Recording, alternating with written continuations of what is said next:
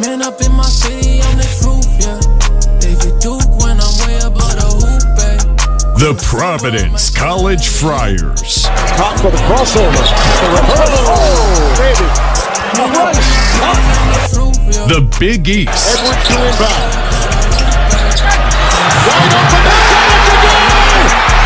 And the rest of the college hoops Rozier world. setting the screen. Dunn twisting his way in. Basket counts and a foul.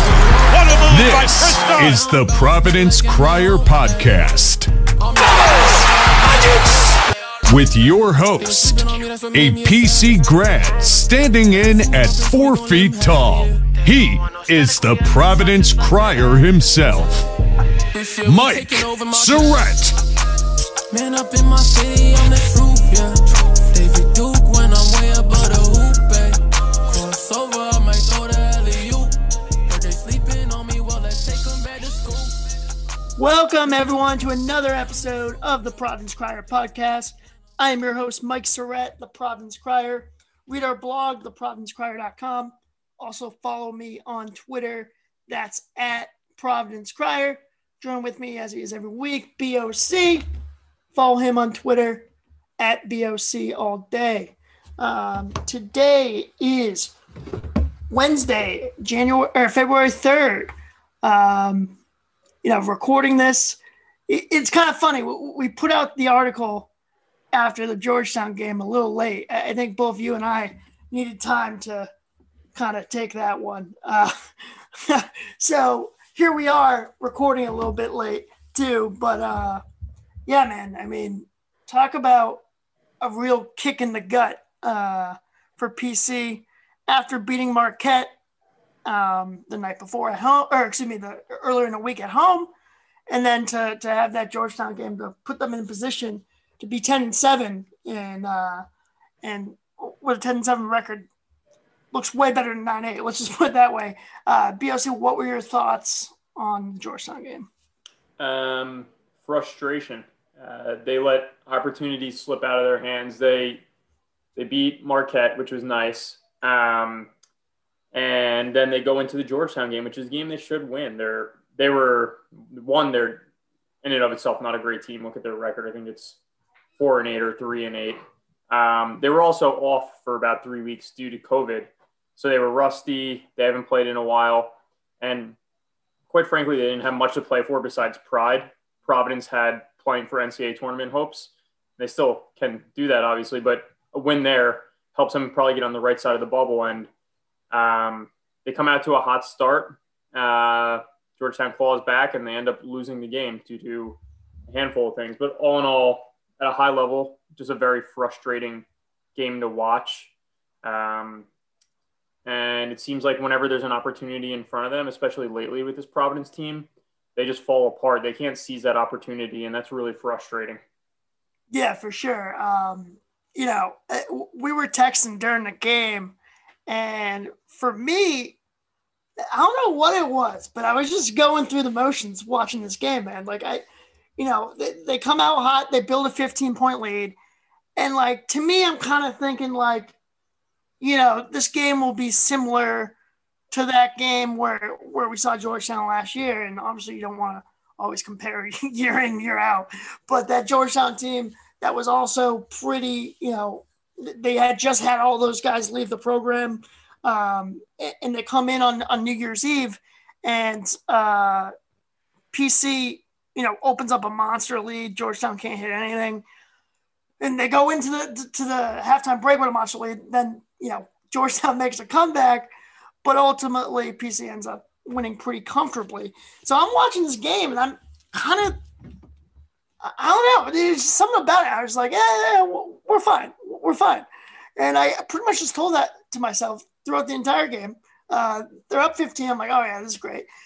Georgetown cuts it down to 4. I'm like, well, we're okay. We're okay. And then, literally, we're fine throughout the entire game until the very end. I'm like, oh shit, we're going to lose here. Just a strange feeling for me. I should have known better being a Friar fan, but yes, you are prone to make predictions ahead of when something actually happens. With this one, you said we were fine when we were up 15, and we ended up losing. And then Xavier game when we were up 7 with like 73 seconds left. You're like, oh, we're going to win. So we need to tell you to hold on a sec. Wait, no, I called game on. You did call game on Xavier, and Pete and I went nuts because we were like, Mike, have you never watched the Friars before? They always collapse in these situations.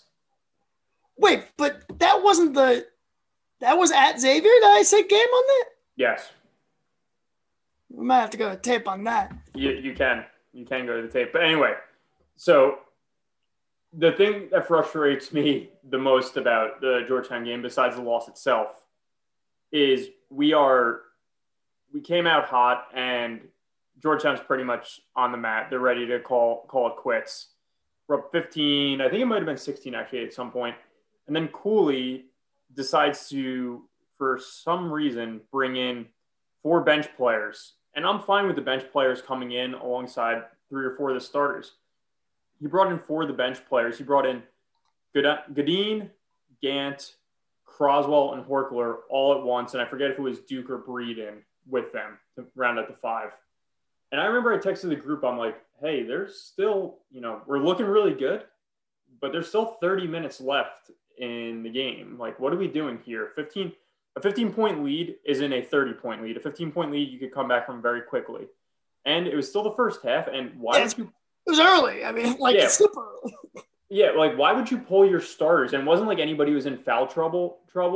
Reeves was scorching hot, and you pull him for some reason. So essentially, as soon as they put that lineup in, I sent a text to the group. I'm like, and I could be a little bit pessimistic during the games, I admit that. But, I was like, listen, why are we putting those 4 guys in right now when our starting lineup is doing really, really well? Jump out to a 20-plus point lead and, kill clock as well. And then maybe you think about bringing those 4 in when there's 4 or 3 minutes left and we're up 18 or 19 points. Sure enough, Georgetown cuts it to a 7-point lead, and then Cooley brings in all the starters again. And that wasn't the reason why we lost, but that was a big reason for it. You can't do those things against Big East teams. Regardless of Georgetown's record, they are a Big East caliber team. They have some players. And making that substitution gave them new life, and it completely changed the dynamics of the game. And that just really bothered me that, one, Cooley made that decision, but also, why are there not assistants saying, hey, Ed, what are we doing here? Why are we doing it? Somebody needs to challenge him on that. And maybe that did happen, but you can't be leaving those guys in for 2 or 3 minutes, maybe even 4 minutes, however long it was, at the same time. It's just not a recipe for success, and it single-handedly let Georgetown get back in the game. So that was really frustrating, and I just went on a long tirade there, but it was clearly pent-up frustration from the game. Yeah, I mean, that's totally a fair criticism. It's actually kind of funny because, I kind of thought this game would be the day that we saw a little bit of Jair Davis, maybe, in some garbage time, see what he's got. And I don't know, maybe Cooley was thinking the same way. It was like, yeah, screw it. Let's just give all these guys, solid burn together on the court at once. But, yeah, I mean, understandably, that is frustrating. 11:26 mark, they put in Gant, Croswell. Wait, what time did they put those guys in? There was about 30 minutes left in the game. I don't know the exact numbers there. Gotcha. But yeah, I mean, to go with that lineup, I mean, you're talking about a team that is relied on its stars and has had immense trouble finding consistency from the other people. To put all your reserves in at once, like a hockey lineup change. Yeah, I mean, that's. And it's not like we were down 10 or 12 and Cooley was trying to make a statement to the starters. The starters came out and blew the doors off Georgetown. You should reward them by riding them and keeping them playing. I understand they need breathers and they need some time on the bench, but you can put one of those starters on the bench and get them rest, maybe 2. You don't need to put 3 or 4 of them all at once. It's just, it was just a very unique and interesting coaching decision that I think ultimately was one of the primary reasons why we ended up losing the game. Yeah, for sure. And then, I mean, another reason that Ed Cooley was adamant about, he pretty much said it was basically the reason why they lost, was the rebounding differential. Georgetown out-rebounds PC by 14, I believe it was. And on top of that, they got 11 more offensive rebounds. And if you look, one of those last possessions of the game there before Duke goes to the line, I believe they got like 2 offensive rebounds on that possession. Yeah. So, I mean, unfortunately with this team, Nate Watson's not a consistent of enough rebounder to, for a center. I mean, let's just be honest. He's averaging 6 a game, which is fine, but that's not like great rebounding numbers for a guy that plays, 30 plus minutes at the center position. So with that, you got to lean on your guards to rebound. And they do that. However, the problem is, like, I feel like, if you're in a position where they have their bigs like in the paint around the hoop, it's going to be tough for a guy like Duke or a guy like Breed to get a rebound, right? So, I mean, unfortunately, you look at it, Horchler's giving you some solid minutes rebounding at times. You got Crosswell, who was known as a big-time offensive rebounder. He actually had a nice offensive and one during the game. But, it's just tough when you have to rely on your guards to rebound. And I think it's against a team like Georgetown that, while their bigs aren't that, like, they aren't that established in the league right now, they're still good players. Like, yep. Chris Wahab is going to be good. He's only a sophomore, right? So, like, he's going to be good. The Northwestern State transfer that they had that absolutely killed us, that bio guy or whatever his name was. Yeah, we seem to have a lot of trouble. Like, somebody, I forget, I read it somewhere, and it was a really good comparison. He's like a potentially he becomes this person, but he's like right now he's like a poor man's Damian Jefferson on Creighton. Like, we just have a lot of trouble with those 6'5", 6'6", athletic, like well-built, we'll call them power guards. And Bio, like, not only did he put up 19 and 9, he brought a level of like energy and edge that Providence couldn't match. And I think Cooley talked a lot about the rebounding efforts, and I think that's where it stemmed from, but also stemmed from that, like, this guy, like, they outworked us. And I think that's one of Cooley's biggest pet peeves. Like, if a Villanova shoots the leather off the ball and they just beat us like that, I think Cooley can live with that. But Cooley's hallmark is, tough, hardworking, gritty teams. And when a team beats them in that capacity, he like loses his mind. And I think that guy Bile was one of the main reasons for it. Yeah, I mean, I read in a Projo that Georgetown only shot 40.8%, which, I mean, isn't terrible, but it isn't great either. But they collected 44% of their misses. So you just can't have that. Like, you just can't. I don't care how bad Georgetown is perceived. You just can't give a team that many extra possessions. And, I mean, I think that's what ultimately did cost them the game. I think, obviously the lineup change to go from a 15-point lead to only a 4-point halftime lead definitely plays into it. But I'm going to be in agreement with Cooley on definitely not his lineup position. But I will agree with him that I think that was the reason we lost that game, especially late. Yeah, and quickly, well, we're not going to win many games either when Watson and Duke, our dynamic duo, only put up 17 points. Yeah, Duke had a rough go of things, and I think we haven't mentioned him thus far in the podcast because we know what we can expect from Duke. The one thing I would like to see more of, and we're going to sound like Duke apologists, and that's fine. But like when Duke's off, it seems like he gets even more off because he settles for contested jumpers and threes. Like, if I'm the coaching staff, I design things for him to get him attacking the rim and get him looks down low, which I know sounds weird for a guard, but he's 6'3", 6'4", and he's well built. Like, most people guarding him aren't going to be that big. I'd rather see the staff like say recognize, okay, this isn't Duke's night. Let's get him some better looks down low. Let's get him attacking the rim. Let's get him driving to see the ball go in the hoop a couple times, because what happened against Georgetown is he missed his first couple shots and he just kept taking contested twos, contested threes. And when you're not feeling it on a given night, they're not going to go in. And that just hurt us even more. So Duke, I think you may have said it or Joey may have said it, Duke's won us just as many games, if not more. So it's tough to be critical of him. The missed free throw stinks, certainly, but that happens. He's, I don't know where we would be without him this year, and I'm sure he'll bounce back in the Seton Hall game.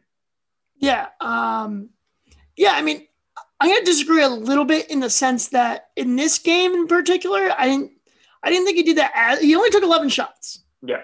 So not a ton, but he only made 2 of them. So that hurts. But I will totally agree with getting him easier looks. Last year, and I mean, obviously this makes sense because he was less of a focal point on the offense. But last year, he got a ton of his points on cuts to the hoop, alley-oops, stuff like that. Pretty much can't miss plays.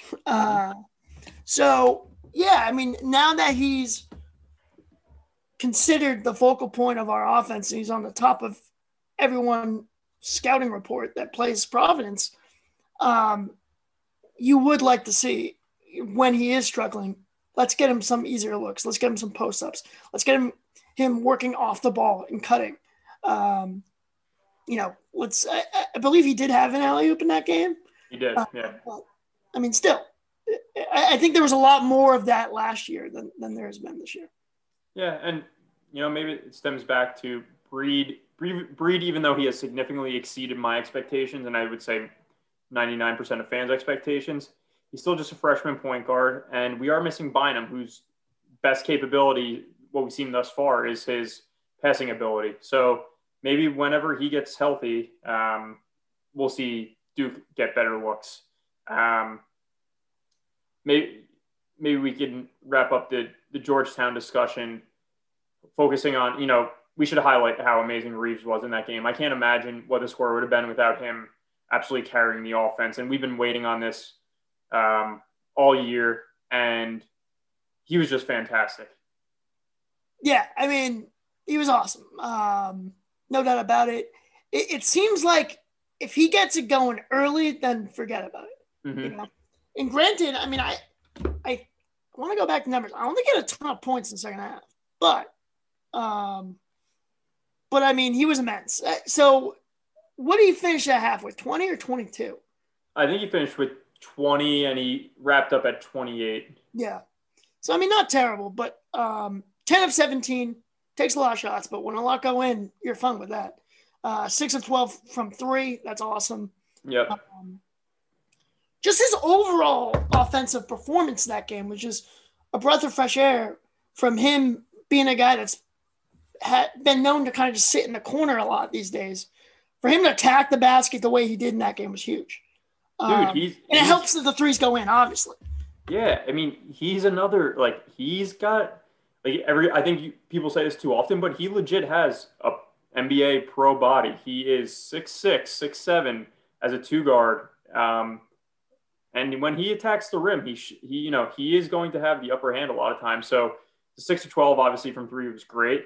I like to see that he was 10 of 17. So he had 4 other buckets that weren't threes, which shows he was 4 or 5 from 2.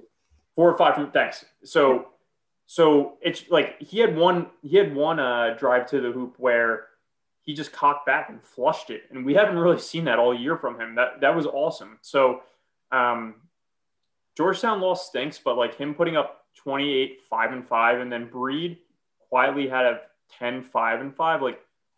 We're starting to get those 3rd and 4th options for the offense, and hopefully that causes Watson and Duke not to press as much and just trust the team, because they don't have to carry the whole team like they did probably earlier in the season. Yeah, I mean, the frustrating part is, though, the night that you get an amazing Reeves, you get a bad Watson and Duke. That shouldn't make sense. Hopefully one of these days they all just string it together at the same time. Yeah, seriously. Another thing I want to point out, if you want to be critical of it, why did Nichols just not get any burn? He played 8 minutes. Yeah. He hurt? No, I was reading. I forget where I was reading this, because he was like getting toasted on the defensive end.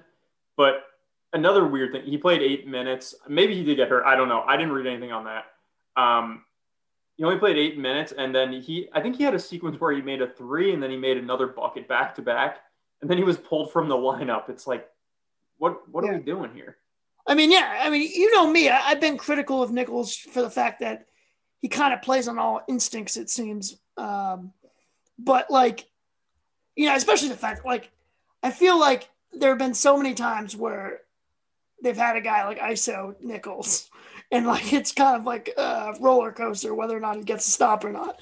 And I get that, but I do think his length and athleticism makes an impact on the lineup, whether or not he's, he hasn't been an amazing shot blocker or anything like that, but I do think his length makes an impact. And then offensively, he can kind of pour in points here and there. So yeah. What was the stat that you had when, I think it was against Villanova, where once he left the game, they went on a crazy run, and sure enough, once he left the lineup against Georgetown went on a crazy run. So you might have something there. Yeah, I mean, I don't know what it is. I think he just provides a uniqueness to the team defensively in terms of, he may not be a great on-the-ball defender, but he's super long, super athletic. That makes an impact, whether or not you see it on the stat sheet or not, in my opinion. Mm-hmm. But yeah, so I mean, I think that kind of just sums up everything in terms of frustration. Like you said at the beginning here, that's pretty much the key. If you win the game, you're 10-7, and you just position yourself way better. And now when you look at the resume, you're looking at a loss at Butler, a loss at Georgetown, two teams that will probably end up being, not going to be a horrific loss, but those are two teams that are probably going to finish below 500, most definitely. So, it's just a frustrating game. Our saving grace, and we'll talk about this in the next segment, our saving grace is we don't really have the horrific losses that we had last year. So with the remaining games left, it's not like we need to go undefeated to make the tournament. I think after the game, myself included, everything was doom and gloom, and somewhat rightly so. But you can still right the ship and finish a couple games above 500 in the remaining games and make the tournament. So all's not lost. Yeah, for sure. All right, so that wraps up the Georgetown game. We will be back to discuss the upcoming game against Seton Hall. Two teams in desperate need of a win now. Seton Hall also 9-8. They've been losers of 3 straight. So we'll get to that after a quick word from our sponsor, Anchor. All right, welcome back to the Providence Crier podcast. All right, so we got the bad out of the way. The Georgetown game is now in the books. But PC keeps it moving here. Massive stretch of games coming up. First, starting with the Seton Hall game, Wednesday night, tips at 7 at Alumni. Game, I believe the game's on FS1. Yeah, I'm pretty sure it is. Yep.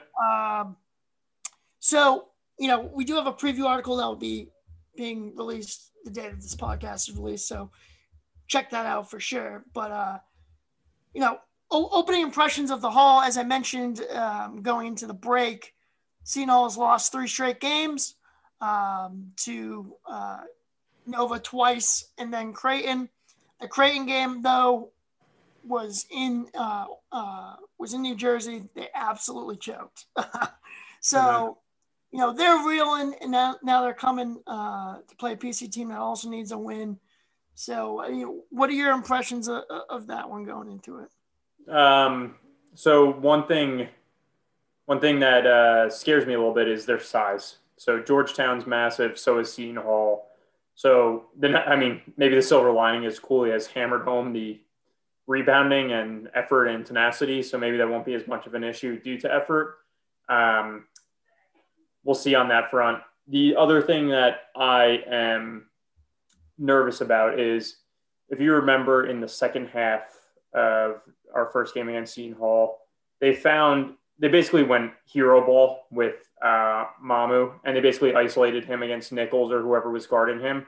And there was a series of possessions, like 4 or 5 possessions in a row, where he either made a basket or got to the free throw line. So I presume that Willard's going to try and do the same thing, get him isolated and have him attack the rim, because it clearly worked in the second half of the game and worked a little bit in overtime until we switched Greg Gant onto him, which stymied him a bit. So I think Mamu will probably have a big game. This is going to be a really tough game. Seton Hall is almost a mirror image of Providence when you think of the two programs. They're hard-nosed, gritty. Nothing comes easy, for better or worse. So I think it's going to be another, unfortunately for Friar fans, it seems like it's been this way all year, another really tight one that comes down to the last seconds.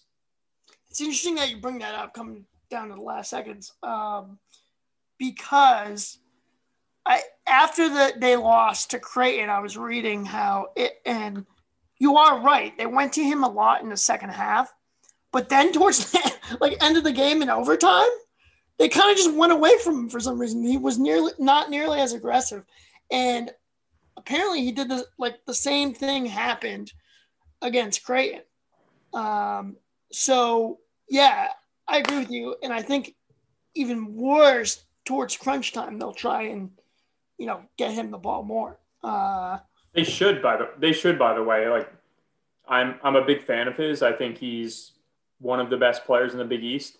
Like, just run the offense through him. They don't really have a ton of other offensive options besides Roden and Kale for the most part, but he's by far their best offensive option. The offense should be featured with him, and he should be the one that's putting up shots, manufacturing touches for others, almost like a point forward. Yeah. I got an interesting stat for you that I just pulled up here. Let's hear it. And this is what makes me kind of feel a little good here, would be against Providence in 6 games, Mamu has 30 points. Is that right? That's what I'm looking at Sports Reference for his splits. In 6 games against Providence, he's only had 30 points? Yeah. That can't be right. It might be right, dude. Do you remember the game last year? He played terrible in the game last year at the dunk. Diallo just shut him down. I trust you. That is such a wild stat to me. If you were to say, gun to head, how many points has Mamu had in 6 games against us, I probably would have said 60. I would have doubled it, honestly. Yeah. So yeah, now I want to go back and check here what he did against us in that opener. He had 20. So now I'm thinking this might be wrong. So basically you're saying in 5 other games he's only scored 10 points total. I think you're that might be the definition of fake news, my friend. I don't know. See, now I can't do all the research here. I just kind of stumbled upon this, but I do think we have made life tough on him though throughout his career. Oh, for sure. I agree with that. So, I think it will be interesting to see how much they go to him, especially late, and whether or not he can solve. Because I just feel like typically he's a guy that has size and length, and just that's what he uses to just abuse the opposition, right? And then you throw a PC at him that has dudes that are kind of built like that. and it seems to frustrate him a bit. But yeah, controlling Mamu will be huge. Roden, I think, has come on of late to be very good for them. The Aiken situation is just a bizarre one. For sure. In that Creighton game, I don't think they like his defense. That he struggled on that front, and he struggled like finishing around the rim. So, I mean, against Creighton, he had 20 points, and Willard pulled like he didn't see the floor towards the end of the game. So odd. Yeah, I do think they're kind of similar. I mean, obviously, same record. They've had a very up and down season. They went to URI, lost by 12. In a game that was close, and then just URI controlled most of that game. So, they're a weird team, man. But Willard's going to have them ready to play. Their size is definitely a concern. You think back to what Roe Gill did to us last year. EK, they haven't had as much success with us, but he's huge. So, I agree with you in terms of it being a close game. And the way it's going, where you just flip a coin with Providence this year in terms of late games, whether they win or lose. I don't know. I'm very worried. I am too. I mean, my radar on this team has been completely off all season. I actually don't think they're going to win. Providence, I don't think they're going to win. But my intuition about this team has just been completely off. So hopefully that's a good sign for them. We'll see if Bynum gets time. I don't know when the heck he's ever going to come back. I know. It's brutal because I thought in the Friar text group that I'm in on Twitter, I'm not an insider. I've never claimed to be. But my thought process, they're asking, when's Bynum going to be back? And my thought process was they'll probably skip the next 2 games, and then he'd play in the Georgetown game on Saturday. Yeah. And obviously that doesn't pan out. Obviously it's an injury that you don't want to rush him back. But at the same time, I think they need just another guy that can handle the ball, get others involved. And then who knows? I brought this up on a previous pod. Maybe he comes back and starts hitting some threes. Who knows? I don't know. Yeah, who knows? Well, we'll see about that one. As long as he can dish out 5 or 6 assists a game and get the offense flowing smoothly, that's a win in my book. Yeah, for sure. So, kind of going back into the last segment, you said you expect Duke to bounce back. I think Duke's going to be a monster down the stretch here. Now, whether or not he needs to be. He does. He definitely does. But whether or not that leads to PC making a run at the tournament here, we've seen games where he's went off and we lost. We've seen games where he's went off and we won. Barely. So, whether or not that's indicative of us going to make the tournament or not, who knows? But I do think he's going to bounce back in a big, big way. He was pretty crushed. He didn't quite. Fabian Washington collapsed to the floor and the guys couldn't peel him off the court. I don't know if you remember that. I do. Memphis, Louisville, when they were in the CUSA, playing for the CUSA tournament title. Fabian Washington got fouled shooting a 3 at the end of the game. And I believe he hit 1. They were down 2. He hit 1, missed the second, missed the third, and then collapsed to the ground. And I believe that year Memphis needed to win the CUSA tournament to get in. I believe they didn't earn that large that year. And I just remember him being he just collapsed to the ground in tears, and I felt terrible for the guy. But the one thing that just stood out was guys were trying to peel him off the court, and they couldn't. It was almost like he had glue on his hands, just stuck to the court.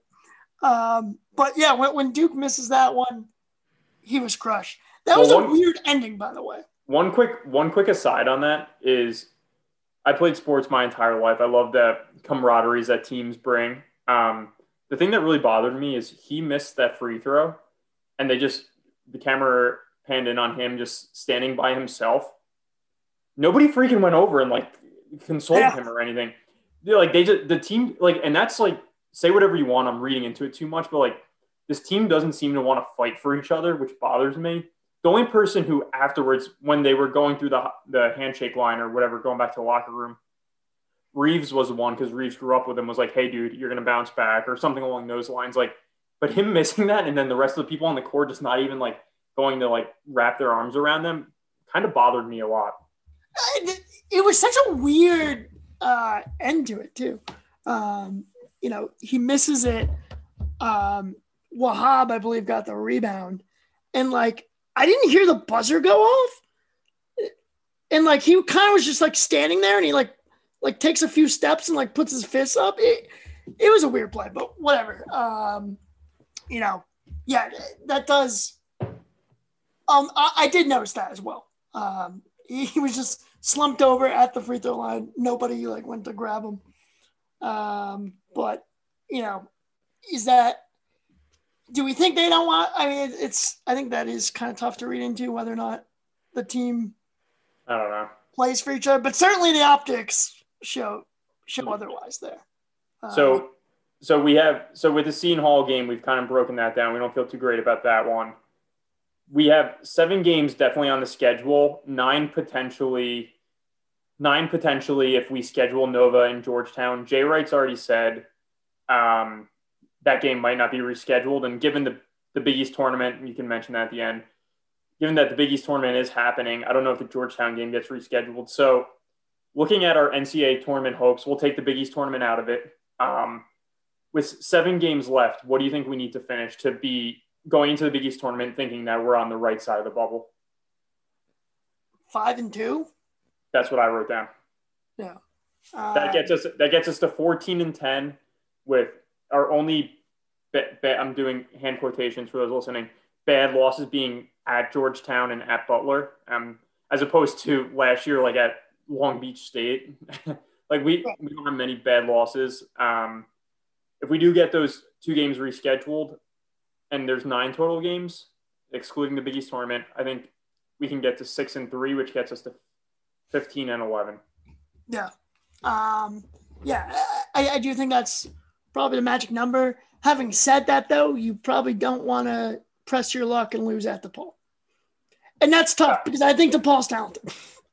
They just can't win. I don't know what's with DePaul. The other not scary. If they don't reschedule Villanova, they're looking at their schedule. I don't think there's many like marquee wins they have left or marquee opportunities they have left, right? Because they've already played Seton Hall or Creighton twice. Yep. I guess UConn they play twice. Yeah. So that was in Koch's article that they don't have as many opportunities as they did last year. Based on his writing, when he wrote it, he said that they have 2 quad 1 games left. Okay. So that would be at UConn against Nova. Because for it to be quad 1, I think it has to be top 25 at home, top 50 top 50 neutral, top 75 on the road. Okay. So I mean, obviously that stuff can change too with other teams playing, but my opinion, 5-2, but you really don't want to press your luck with DePaul on the road. But like I said, Val Ackerman actually came out today, according to John Rothstein, announced that the tournament will still be on. There will be no fans, but yeah, I think there definitely will be a Big East tournament, so we don't have to stress too much about that like we might have last week. But I mean, that I think 5-2, and then depending on who you lose to, maybe get a win in the Big East tournament as well. But yeah, that's my take, and that was kind of my final shots. There was that news. Do you got anything? No, I think we'll have the Seton Hall preview out early Wednesday morning. We'll have a breakdown after the game, hopefully after a win. And then there's some things I'm thinking about with recruiting that we can touch upon as well in articles. So we'll get that out. So we'll see what happens. All right. Well, that does it for another episode of the Providence Crier podcast. Peace out, Friar Town. See you later. See you guys. Man, up in my city, I'm the truth, yeah. David Duke when I'm way above the hoop, babe. Crossover, I might go to LEU. Heard they sleeping on me, well, let's take them back to school. PC, you know we on go, ayy. Feel like AJ Reeves when I'm off that pick and roll, ayy. Fall down, bounce back like Emmitt Holt, ayy. I'm the alpha dog, Diallo. They were sleeping on me, that's what made me a savage. Anything we bump into, we gon' let them have it, yeah. They don't want no static, we at the top just like the attic. This year we taking over March Madness. Man, up in my city, I'm the truth, yeah. David Duke when I'm way above the hoop, babe. Crossover, I might throw the LEU. Heard they sleeping on me, well, let's take them back to school. Man, up in my city, I'm the truth, yeah.